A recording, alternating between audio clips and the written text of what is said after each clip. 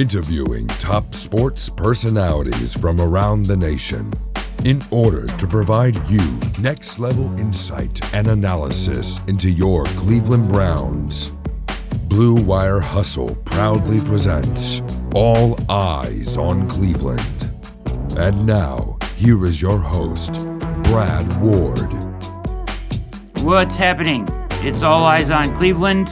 I'm your host, Brad Ward. I was able to catch up with fellow Blue Wire podcast host Jake Burns of the OBR Film Room Breakdown for a little All Eyes on Cleveland OBR Film Room Breakdown crossover pregame preview special, and here it is. Enjoy. Go Browns. All right, welcome into the OBR Film Breakdown crossover edition with All Eyes on Cleveland. As we get into game day, I have my man Brad Ward with me here. Brad, how are you? I'm excellent. Looking forward to this game. It's kind of turned into a rather sexy game with Justin Fields playing, and looks to be an exciting one. Yeah, you throw Justin Fields in and you throw Odell's return, and you got a bunch of what would probably be non-national eyes on a football game like this is all of a sudden everybody's focused in. It'll be on the Monday talk shows. It'll make the rounds, Brad. So we hope that this game can turn in Cleveland's direction. Odell has a great first game back. Justin Fields has his one game. Listen, I like the kid. I hope he has one game that's terrible all year, and this is the one game I'm really pulling for him because the Browns won't have to see him for a long time after this one. So I'm pulling for him after today. Brad and I were checking the weather before this show started. It is a beautiful forecast for tomorrow if you're going to be at the game, around the 68 to 72 range throughout the game. A little partly cloudy. It's going to be a beautiful day at First Energy Stadium if you do go. As for your gambling lines, it is a CBS Sports is the one I'm using. Their odds through Caesar Sportsbook, -7.5. If you're a WynnBET person, you're in one of the states that you can use WynnBET, great sponsor of the Blue Wire Podcast Network. 7.5 point favorite the Browns are. Could have moved. You could have gotten it earlier when it was unadjusted, but the number I see is 7.5 right now and 44.5. Brad, there's been some discourse about that being a little too high. Bears fans being a little upset about that. Some of the people who cover the team. Do you think that's too high, too low, or right about where it should be? No, it feels right to me, Jake. I get the feeling from, I went on a Bears podcast as a guest, and I listened to a couple just to kind of get the feel of things, and they feel like the Browns are ripe for the upset here with Justin Fields coming in. Obviously very excited about Fields' debut, but they feel very strongly that they can stop the Browns run game, and I'm not so sure about that, Jake. Not so sure either. That is going to dictate a lot of things because Cleveland, even though getting Odell back, still not a juggernaut throwing the football consistently right now. They will try to lean into the run game, as we all know. They could answer with some different throwing attempts that we might not expect, but for the most part, we would think that Cleveland would try to make a big part of their game plan built on 27 and 24 until we see otherwise, right? As for the broadcast team, 1 o'clock kick, it's going to be on Fox is what I'm gathering. It is going to be a Kevin Burkhardt, Greg Wilson, Pam Oliver team. So spare you from the usual CBS stuff that we have gotten of late, like Adam Archuleta last weekend, just calling people the wrong name, saying Christian Kirksey still plays for the Browns. Come on, Brad. We got to be better than this, man. I just can't stand when guys they don't do their homework, man. Like I tweeted out this morning, I was listening to Bill Simmons' podcast. They're calling Demetric Fenton.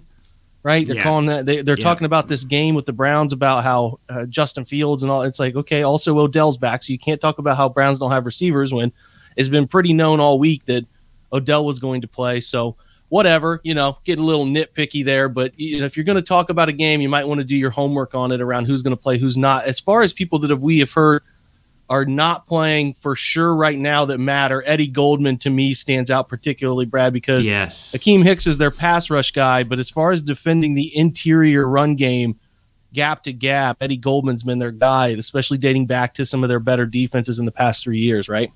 Yeah, and their defense was pretty awful week one, bounced back last week, but he will play a huge role, but I think their secondary is rather susceptible. We know their front seven is good, and Goldman's presence is going to be important. But their secondary can give up a good amount of yards. Browns can have their way. I'm not really worried about this. This defense doesn't seem to me to be the same as what it has been in years past. Yeah. I know the front seven is tough, and they think they can stop the run, but I just think the Browns' offensive line is so good. They should be able to handle, right? Time. Yeah, no problem on my side. The Bears are going to be – I think the Bears have two pretty obvious weak links in their secondary, and they're down Tashawn Gibson, who we all remember from Cleveland days. He's not playing, so it seems like DeAndre Houston Carson is going to play, or Deion Bush is going to play. Eddie Jackson's beat up. He's trending toward playing, but he's beat up. Jalen Johnson, a nice corner. I think he's a good player. But Kendall Vildor is their other corner, and Duke Shelley will do a little bit of their nickel work, I think, as well. They seem to be searching. Like I always talk about it, man. People hear me on this pod talk about where's Waldo, man. Find those guys, pick on them. That would be my expectation for this game. Pick on some of those guys who I think you can pick on. Hopefully they can take advantage of them. We'll see. There's a ton of questionable labels across the defense. One of their linebackers, Jeremiah Attachow, is questionable, and I might have butchered that name. You can make fun of me if you want later on. No, I don't know how to say it either. Yeah, Attachow. I'm giving up on it. I'm strikeout man. I'm notoriously terrible with last names. Akeem Hicks, we know. Akeem Hicks, we know, questionable. He's probably going to play. Goldman's already been ruled out today via Bears Twitter, official Twitter. Bilal Nichols, questionable label, and like we said, Eddie Jackson label is questionable. We're going to have to see about Darnell Mooney too. Darnell Mooney and Marquise Goodwin are both questionable as well on the offensive side, and then obviously Andy Dalton's out. So other things of note here, little point spread gambling stuff we talk about. Bears are 1-5 against the spread. Their last 6 games as a road underdog. So their recent data as a road underdog covering the spread, not good. The 44.5 line seems to be a good line to pick. Player props worth considering, according to our friends here at CBS. David Montgomery, 16.5 rushing attempts, taking the over on that. You get plus 100 odds. You got some notes on David Montgomery? I just think that's the Browns' key to the game. I mean, if you want to talk about keys to the game, Browns have to stop him. He has been dynamite this year. He's the pinball. He has run really well. They've used him in the pass game. You got to think with Fields starting that they're gonna, Browns are probably gonna see some zone read with him in Fields, and probably gonna have to try to stop Montgomery. In the short passing game, they like to get him out of the backfield quick, and they like to give him the ball a lot. Nagy notoriously undisciplined with staying with the run game. So, if the Browns can stop it early and force, Fields to throwing the ball on 3rd and longs and keep him in the pocket, I think that's how the Browns win this game. They haven't blitzed much, Jake, but this seems like this seems like the opportunity to maybe dial up some extra pressure to try to get to Fields. I think you can take some guys out of the secondary and try to create some pressure in this game. You better, right? You only blitzed Tyrod 3 times. You didn't blitz at all in the second half. By blitz, I mean bringing 5 or more pressure. Yeah. You better find a way to confuse the kid. And you're talking about David Montgomery. It's an absolute key. If the Bears can find comfort handing the ball off for 5 or 6 yards to create 2nd and 3rd and shorts, that makes the difference in the game. Got to put Fields in 3rd and longs, man. Got to make him feel pressure to move the offense. That is for certain. Other player props to consider: Odell Beckham, 45.5 receiving yards. They think he'll go over, according to our friends at CBS, partly because Jarvis is out, partly because they think that after this long layoff, all the conversations, they're going to be very active in targeting Odell. So they think that's a good over number, 45.5. Baker Mayfield. Well, I'm in between. I think that they definitely know they want to get Odell involved, but I think the big thing that has been a sticking point with the Odell Baker relationship, Brad, has been forcing him the football, right? Let it happen organically. Dial up maybe a few shot throws for him, but let everything else happen organically. Don't try to change Baker. Don't try to change, man. Just do you. Go out, play football. If number 13 is in line with where the target should go, then throw it to him, right? Don't be thinking about it too much. So I'm fine with that. Where are you on that total? Do you think he goes over?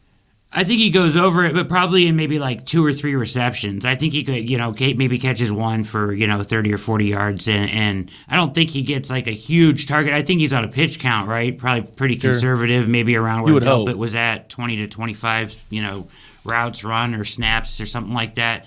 So I think maybe they get him for maybe like 3 receptions over. I did take the over on the yardage though. Yeah, I feel okay about the over on the yardage for sure. I think the last one they have here is Baker, 19.5 completions. They like that over. You're laying 130 odds on that one, partly because his efficiency, a lot of completions. He's over 80%. In his first 2 games, been completing a ton of throws. I'll give Baker credit there. I thought he missed a lot of throws in the second half in terms of easy throws that could have turned into points for him, but I do think 19.5. They try to get him to 29, 30 attempts a game, and if he can complete 22, 23, you feel pretty good about it. So I like those 3 overs. If I had to pick one of those I feel the least certain about, probably Odell, just because there's a ton of mystery in how long he's going to play, right? You don't ever really know how long the guy coming back from ACL is going to play, but it's certainly one I could see hitting 2. We've talked about 2 keys. I think Odell, David Montgomery are 2 keys. Blitzing, Joe Woods blitzing is another real key to this game, being creative and getting an OC and quarterback out of the comfort zone. I feel they've been in the first 2 weeks. What's any other ones you have, Brad, before I give you mine? I mean, you got to turn him over. You got to turn Fields over at least once. I mean, like the Bengals got an easy one, cheap one on him last week. Blitzed all out and dropped right into his hot where he'd been going all preseason. Got an easy pick on him. I mean, he's a rookie, right? He's a rookie. You got to throw some stuff at him, confuse him. I mean, they got a cheap one on him last week by doing that. I think the Browns can do the same. Yeah, I think so too. Winning the turnover battle is my thing. The Browns it's not talked about enough. They've been on the wrong side of the turnover battle to start the year. They are, I think, -3 right now. I haven't looked at it officially, but I think as far as I know, based on how the first week went, there were 2 up 2. Last week, I think it was a 2-over-1 is what I believe last week's split was. So they are -3 in the turnover department. And as we know, a big part of why they were able to survive some of the growing pains early last year was because they were out in front of that turnover battle. So I think they have to try to flip that script and try to get into the turnover positive this week. It's going to be huge for them. And yeah, if they can, how that happens, right?